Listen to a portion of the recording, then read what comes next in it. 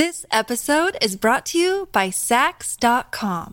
At Sax.com, it's easy to find your new vibe. Dive into the Western trend with gold cowboy boots from Stott, or go full 90s throwback with platforms from Prada. You can shop for everything on your agenda, whether it's a breezy Zimmermann dress for a garden party or a bright Chloe blazer for brunch. Find inspiration for your new vibe every day at Sax.com.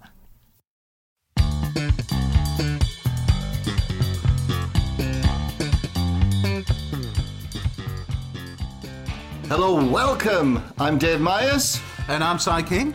And we are not the Hairy Bikers now. We are the Agony Uncles. Uncle Si and Uncle Dave. Hello, Uncle Si. How are you doing? I'm good, Uncle Dave. How are you? Oh, it's all right. I'm full of philosophy today. I think we can help people to a new path in life. Either that or push them over a cliff.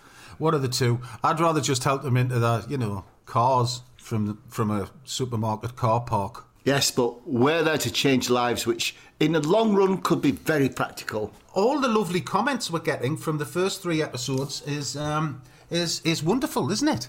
Yeah, so thank you all very much for that. We've had one on Instagram called King Size 10, and he says, "Hey Dave, how do you keep your moustache in such good condition?" I shampoo it, condition it, and then I use Dr. Dietmar's Bavarian moustache wax, which actually, since Brexit, this is another casualty. The cost of moustache wax is appalling. See, I've got my problems too. Right. But anyway, no, it generally looks after itself, really. Even with my helmet on, in a strong breeze, it never moves.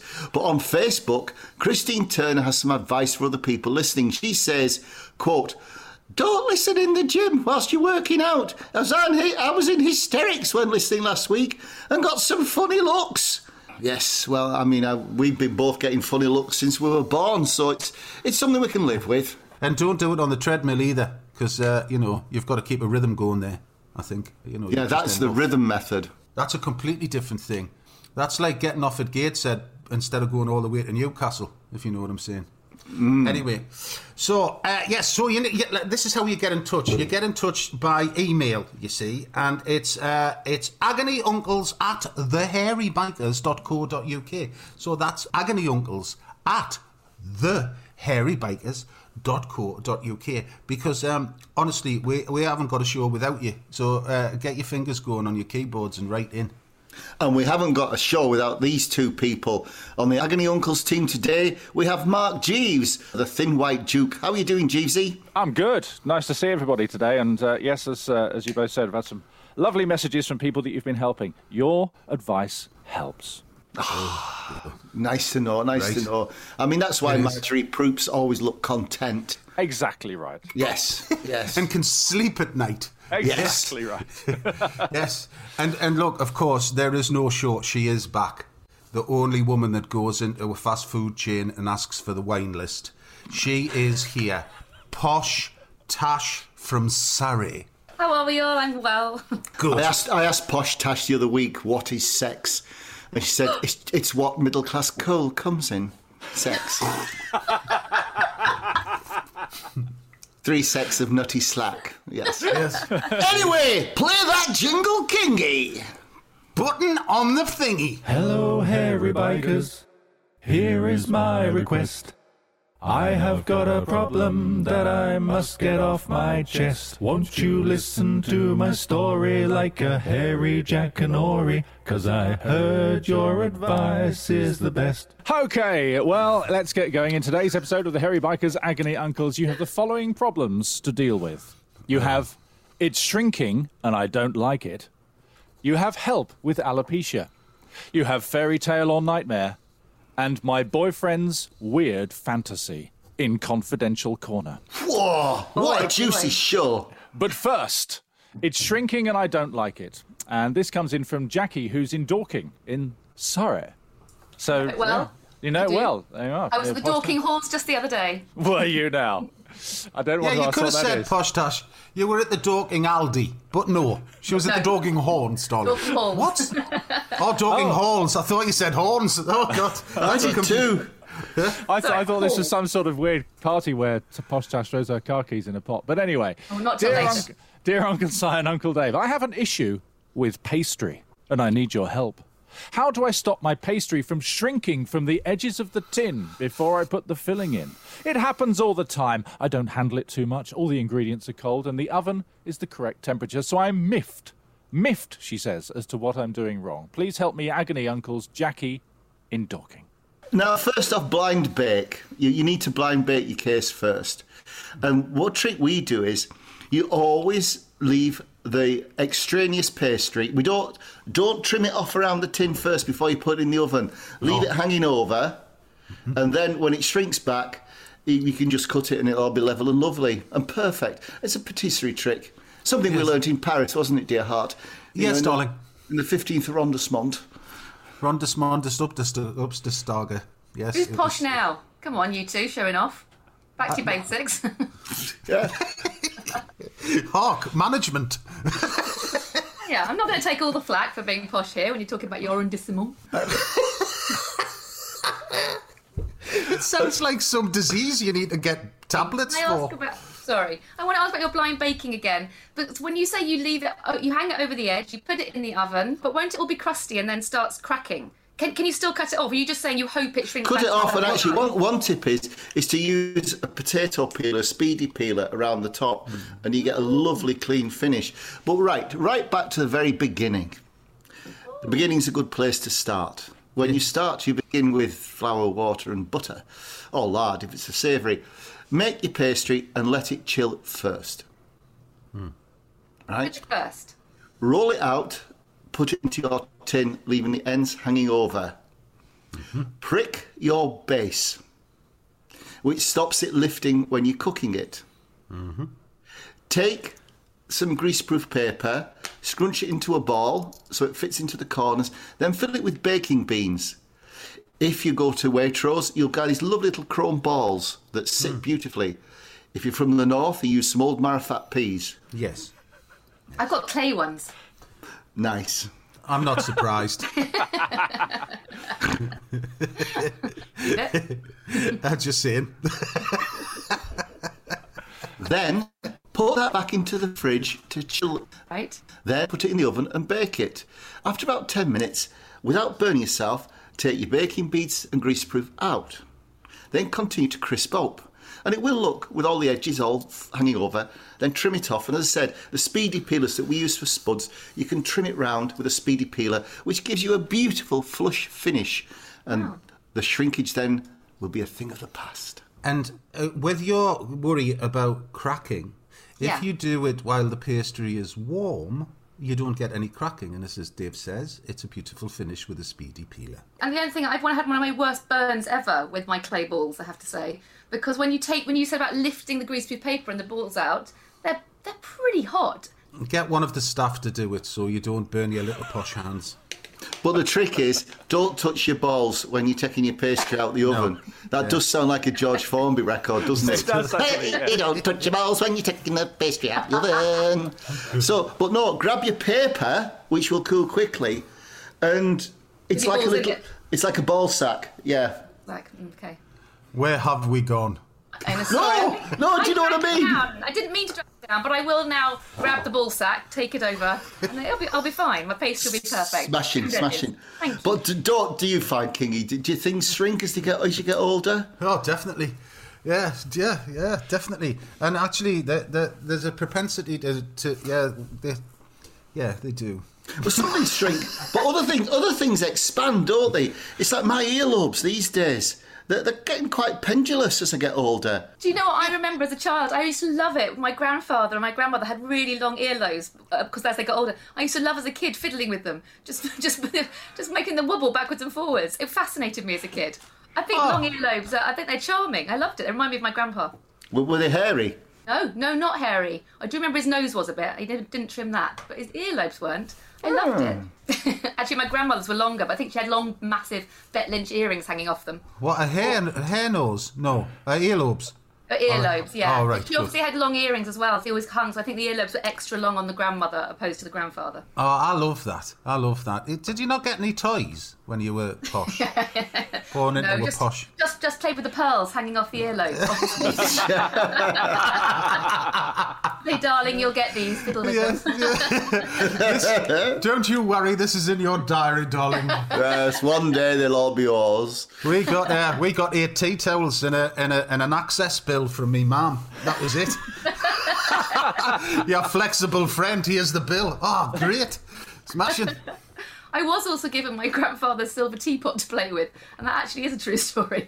They used to get the teapot out for me, and I used to have to fill it with those, those little silver balls you put on cakes, those tiny little silver balls. Yes. Those sweet ones. I used to get given a pot of those in the silver teapot, and I used to pour them in and out constantly. That's what I played with when I was little at my grandparents'. Did you used to dress up as a princess as well?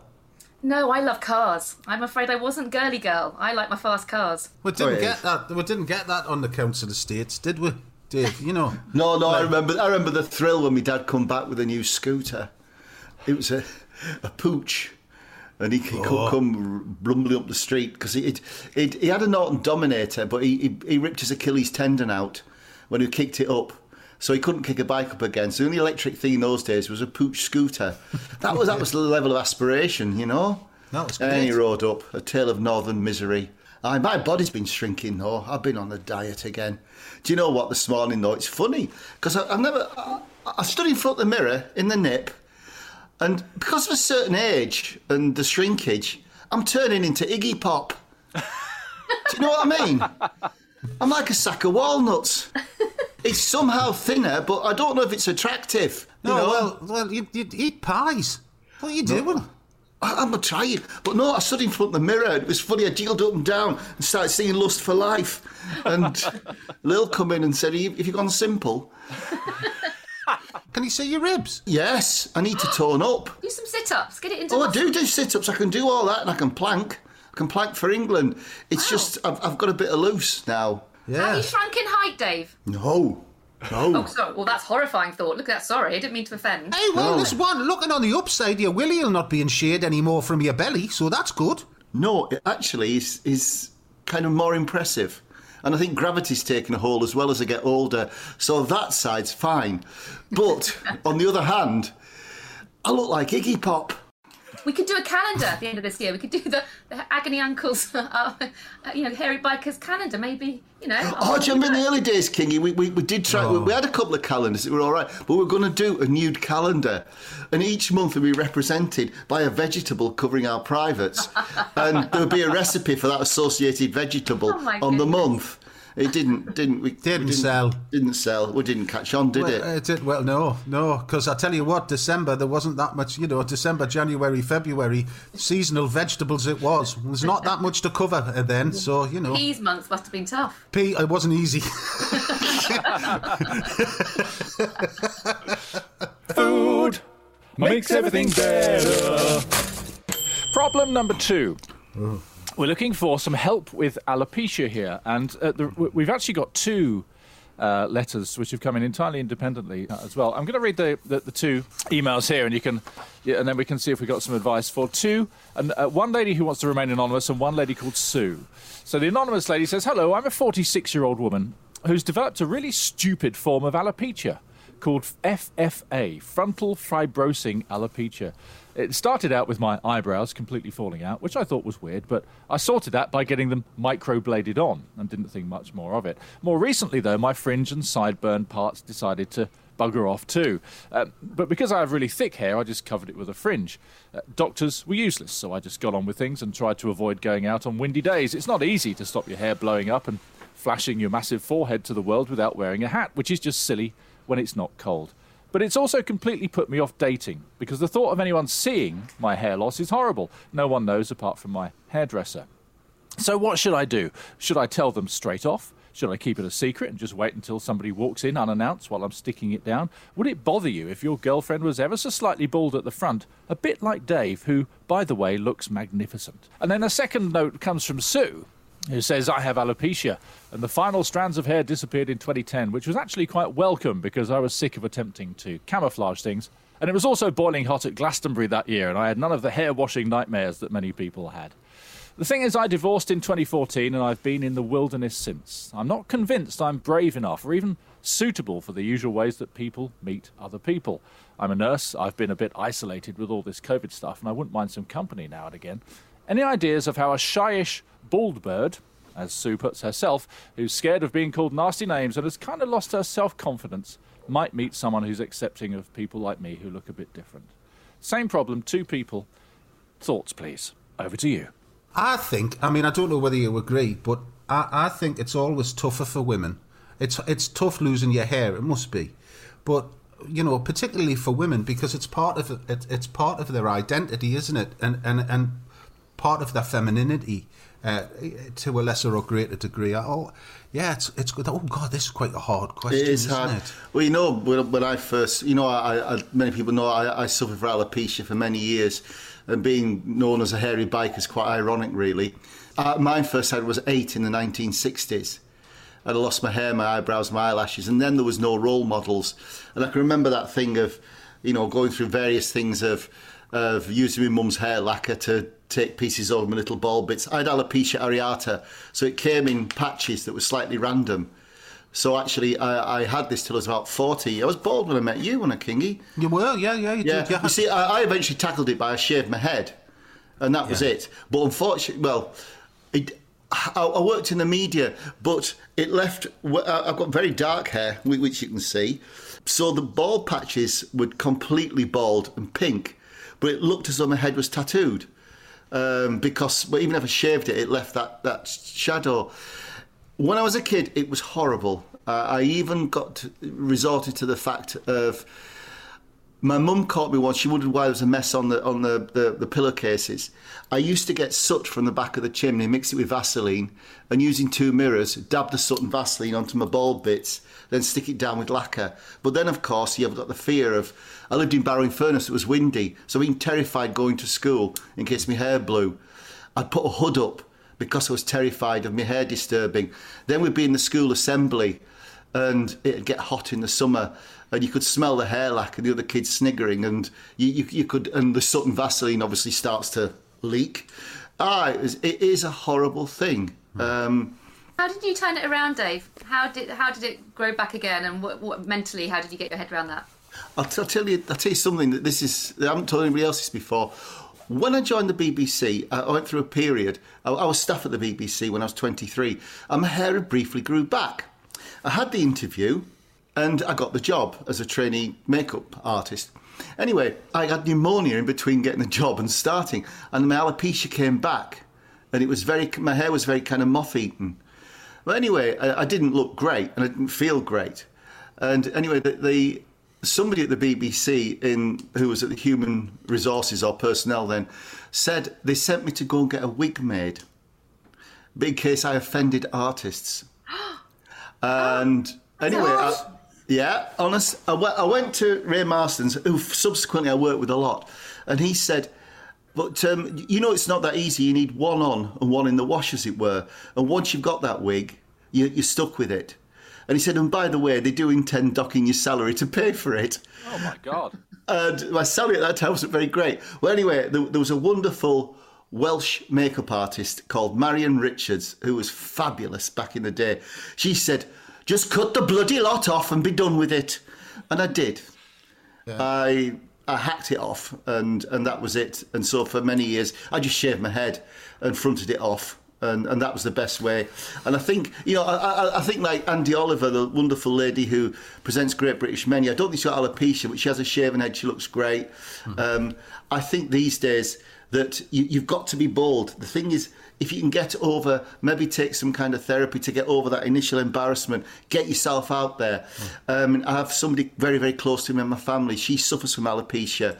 What she does now is she has different wigs. And, she doesn't spend a lot of money, but she looks great with the wigs. So people will look, and that's become, everybody knows. But that's a thing of coping with it, and turbans and scarves and stuff. I was going to say that I think there's something about managing. It's about how you feel inside, because obviously everybody looks different. Pink hair, blue hair, short hair, long hair, whatever. Everyone's different, and she has to find, when you're bald, that has to be your unique part of you. That's what makes you special. Yeah. And I think also you need to embrace that. And I think as a woman, the one thing we have got the advantage of is being able to throw on amazing scarves, or we can do more. As a man, that's a lot harder, I would say. You know, you're bald, and you don't generally put other things on. But as women, you can do all sorts of fantastic things with your head, where you're putting amazing scarves around it. And I just think, potentially, I think that's what she needs to embrace, feel better inside, and then have fun with it, and find that is the most attractive part of her. You know, it's mentally thinking, actually, this is why I'm special. I can look beautiful. I personally, with long brown hair, can't do these amazing things, because I'll always have hair around my neck, whereas she doesn't. She could do incredible things, and wear better earrings, or do more bold makeup. I think she finds it as her, internally, she needs to realise that her head is the most beautiful part of her. I think that's exactly true, and it is that journey to get there, isn't it? I mean, it's a most overused phrase, journey, but it's definitely a psychological steps that you need to take towards just the acceptance of who you are, and it's easier said than done, because everybody, everybody has their own personalities and their own experiences, and also an environment, and where they work and what they do and the relationships that they have as friends and colleagues and stuff. It all has an impact on that on those stepping forward towards that level of acceptance just for yourself, because it doesn't matter about anybody else. You become different as soon as you accept something about yourself that you've struggled with all your life. It's just the way it is. And the problem with alopecia is it's for a man, because there's alopecia totalis, where you lose all your hair, like Duncan Goodhue, the very famous swimmer. Yeah. But then there's alopecia areata, where it's completely random, where you lose your hair. So of a man, you can't even hide behind the male pattern baldness. Yeah. You know, my hair grew back when I was 40, complete with a receding hairline. And I remember one newspaper said a thing, he said, and then there's Dave with his dreadful split ends. And I thought, my God, you don't know the half of it. I killed for split ends 20 years ago. But you've got to front it out, ladies. You've got to get up there, be bold, and be proud of yourself, and stick it to them. And if anybody doesn't like it, it's their problem, not yours. Yes. It's hard to say, but that's what you have to do. This episode is brought to you by Sax.com. At Sax.com, it's easy to find your new vibe. Dive into the Western trend with gold cowboy boots from Stott, or go full 90s throwback with platforms from Prada. You can shop for everything on your agenda, whether it's a breezy Zimmermann dress for a garden party or a bright Chloe blazer for brunch. Find inspiration for your new vibe every day at Sax.com.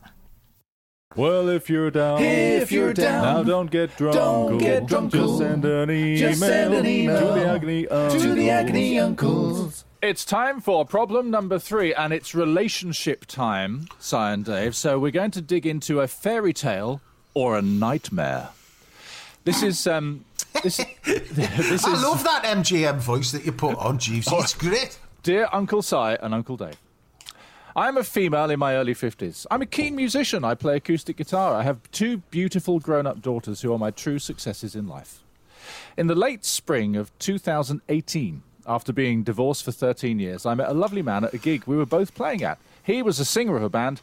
I was there with my guitar playing my own tunes. We got on well. We had a few dinner dates, and within the first few weeks of meeting, well, we fell in love. He, let's call him John, explained he'd been divorced for a number of years and had 2 grown-up children. I like things to be very uncomplicated, so this was good. By the summer, he whisked me away for a romantic holiday. We had a lovely time. He proposed to me. It was a fairy tale. Over the months, my grown-up girls grew very fond of John. We decided it was time for me to sell up, and we would pool our resources and buy a house together. We booked our wedding. We sent all the invites. All good. His children were not keen to get involved, though, and so I've never met them. We found a beautiful fairy tale house and put an offer in, and that's when the problems came to light. One evening after work, John went missing. He wouldn't answer my calls or texts. Much later that evening, after I'd enlisted his friends to try and help find him, it transpired that he was in fact still married and lived in the same house as his wife and 2 grown-up children. Trauma is an understatement. However, he came back that night, and we said we would work it out. He's a very kind man and treats me so well. We get along brilliantly, so we got through that patch. We changed the date of our wedding and he got on with his divorce and plans to be brought out of the family home by his wife. Then the pandemic struck and once again the wedding was postponed to a few months later. A couple of months later, though, John went missing again. Many hours of me trying to find him, once again located him, helped with his friends again, but he was 200 miles away this time. He was back by the next evening. We agreed once again to work it all out. In the meantime, it turns out he didn't quite get the share of his house he hoped for, but that's fine. Between us, we can still afford a lovely home. And while all of this sounds shocking, you need to know that John is a very loving, hard-working, caring man. We love every day together and have lots in common, and we love each other. However, the big question is, do I actually marry him? Over to you. That's well, hard. It is. It's about... I think it's about honesty and trust, isn't it? That's where we are with it. And openness. Why does he keep going missing? Does he keep going back home? Does he... But then this is his home with his new partner. So it's odd. It is. I would find that really disconcerting and very unsettling. And it kind of, every time that man goes missing, it just undermines everything that they've sorted out the time before because he's still doing it. And I get that he might be a lovely man, and I get that he might be, a very kind, caring human being. But there's a level of trust, commitment, and understanding that seems to be missing. It sounds like he hasn't quite managed to actually sort out his first problem before moving on to the second problem. And, it's convenient to keep it rolling on for a while and thinks it's going to be fine. But actually, this lady's life is running on and on and on. And, it's false hope every time. I think she's been incredibly patient to keep thinking it might work out. I think he might need to pick one or two, and maybe she needs to be a bit tougher on herself and say, if you're ready for me, you need to come and get me, otherwise I'm moving on. Maybe he needs to realise what he might lose, rather than her thinking she's always losing him. He's probably in a dreadful knot and dilemma as well, actually. So it's a lose-lose on all things. As for getting married, I don't think that the act of getting married would solve it, because it's a bit like an elastoplast.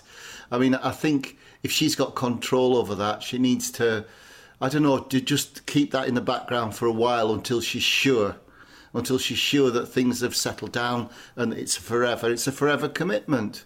There's something not right. There's got to be a level of understanding across the board. You've got to be open. You've got to be honest. And the most important thing, and I think we'll all agree, because we've all had, we all are and have relationships. The core foundation of any relationship is trust, whether that be friendship, whether that be a partnership for life that you've had kids with, all of that. It's got to be about trust. And how can you trust him if he keeps disappearing on you just randomly? I don't know. Do you know what I think she has got, though, that I wonder why you keep going back to it, is that, once you've met somebody, grass is never really that much greener anyway, but once the chase, people love a chase, people love the grabbing, and you know what, every time he disappears she has to chase again, and that is exciting and that's fun, and that's the bit we all lose in long-term relationships, is the chase, because you've already caught. And maybe there's something in the fact that relationship lasts because they're always fighting for each other and trying to find each other, and maybe that's a secret part of her I'm quite envious of. Maybe there's the chase is always fun. Oh no, I think it's I think if you talk about marriage, you just want security. You want to know where you are. No. That's part of it. I think we've all been there in one form or another in our lives. You just want, and I think the lady, she was in her 50s. Yep. So by now, if it was me, I'd want some security, some pattern in my life that I could depend upon. Okay, so the big question at the end of it was, do I marry him? So let's go around the table and answer that question. Uncle Dave. I think at the moment, don't marry him. I would give it a couple of years. That marriage isn't going to solve anything, really. It is a big commitment. It's a commitment for life. And I think at this stage of your life, wait until you're really, really sure. Uncle Si. I echo Dave's sentiment entirely. The sanctity of marriage is an old-fashioned tradition in the modern world, but it is that commitment, and that's it. And there's no pressure. There's no reason to do it. I don't get it. There's no reason to do it. There's no reason to rush it. So just, no, not for the minute. Absolutely. If you got problems, you'll be fine. Just drop the Agony Uncles a line. Problem number 4, and we're heading into confidential corner, which means, as always, we need some names. We need one man's name, one lady's name. So, Uncle Si and Uncle Dave, could you please oblige? Baron for the man. Baron! Oh, Yes. that's a good one. Baron. Management approves of that one. Posh name. Fiona. Baron and Fiona. Dear Uncle Si and Uncle Dave, this problem is entitled, My Boyfriend's Weird Fantasy Has Left Me Cold. My boyfriend of 3 years and I, Baron, had reached a point in our physical relationship which you could call predictable. No. One of my girlfriends suggested something that she and her fella had done, which was for each of us to write down our deepest fantasies, then swap them to see which of them we might want to explore to pep things up. At the allotted time, we had a glass of wine in a nice bath, lit the candles in the bedroom, got into our fluffy dressing gowns. It was all good so far. Then we nervously handed each other our pieces of paper upon which we had written down our deepest fantasies. To set some context, my most daring one involved eating cold ice cream from a certain part of his body. However, when I read his, I actually could not believe it. For a start, where I had written 3 fantasies, he had 16. One of them was so gross it made me feel sick, but the one that weirded me out was that he actually explained that he fancied my mum. And he wanted me to borrow one of her outfits that he likes very much so that he could then watch me undress provocatively in front of him. Of course, I completely went nuts about this. Things are frosty. Plus, it's my niece's christening on Sunday, and so we will actually be with my mum. Now that I know about this, it's going to be hugely awkward. How can we come back from this one, says Fiona. Over to you. Sounds as though Baron's a bit of a perv. Doesn't it, really? Poor Fiona. God love her. All she wants to do is eat ice cream off his noodle. Yeah. I mean, I'm not 2 sure. scoops, hundreds and thousands. Hold on. Look. Special sauce. The thing is, at least he was completely open and honest. You got to rate. She got 3 fantasies. So he's just kind of gone, right, oh, okay, well, he's just gone for it, hasn't he? And he's just tripped himself up over his own pervertedness. He's just like, oh, God, what a nightmare, man. Oh, it is, isn't it? Especially with the mother. No, you can't say that about your mother-in-law. Every time Baron looks at Fiona's mother, Fiona's going to get the shivers. Fiona will one day turn into her mother. She will be her mother. Yes. You grow up. So my husband said to me, he goes, when I first met you, I checked out your mum first to see what you might be like when you're older. And she was all right, so you're okay. So your husband was like Baron? As Baron, no. But I think he was trying to compliment my mother and looking attractive for her age, and therefore he thought I wasn't going to turn out to be too much of a nightmare once I got older. So, but at the end of the day, Fiona will end up like her mother. So maybe there's something in that he's not going to go anywhere for years because he fancies her. He's going to turn into mum. No, No, you don't approve, do you? No, I'm sorry, man. It would be like, it's like your daughter's boyfriend rocks up and fancies you. That's wrong. How would that make you feel? It's wrong on all fronts. It's wrong. Yeah, it's wrong. Yeah, right. That's wrong. You cannot. I mean, we can't dress this up. The dude's a pervert, and we can't. I mean, you cannot. Look, you might be open and honest, but there's some things that you've just got to keep to yourself. Even if you do, you just don't verbalise it. You just kind of have it in the back of your head and go, nobody will ever know. I think the thing is that he wanted Fiona to dress up in her mother's clothes. Man, that's wrong. That's horrible. That's wrong. Saying I fancy your mother, I think that's perfectly acceptable, really. Oh, I think fancy, no, but I think your mother's very attrattive, Yeah, but that's a middle-class way of saying I fancy your mother. I mean, I remember there was a friend of ours, and there was 2 young men there, and I heard one turn the other go, whoa, she's a super cougar. And in fact, she heard it. She was kind of flattered, really, I think. Yeah, I think it's, no, Dave's right. It is. I mean, it's all right to say, oh, your mum, I quite fancy your mum. You know what I mean? But just in that sort of context and in that sort of way, you can't, oh, I fancy your mum. Have you ever fancied, like, dressing up fantasies? No. Well, Just dressing up as a biker, you know what I mean? Oh, yeah. Oh, that sort of... I see what you're saying. Yeah, oh, no. Actually, no, I came to bed in a leather jacket once, just for a laugh. And then I spent most of the evening absolutely creased with laughter and couldn't do anything. It was because it was just one of those silly evenings where you just lie in bed absolutely creased going, what did you do that for? I don't know. And I had me bike boots on as well. So completely stark bollock naked with me bike boots and me leather jacket on, and that was it. Were you on your own?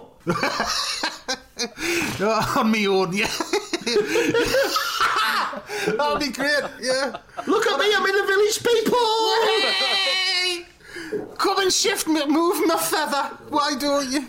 Do you remember once we had those elf suits for the Christmas special? Yeah. The big green elf suits.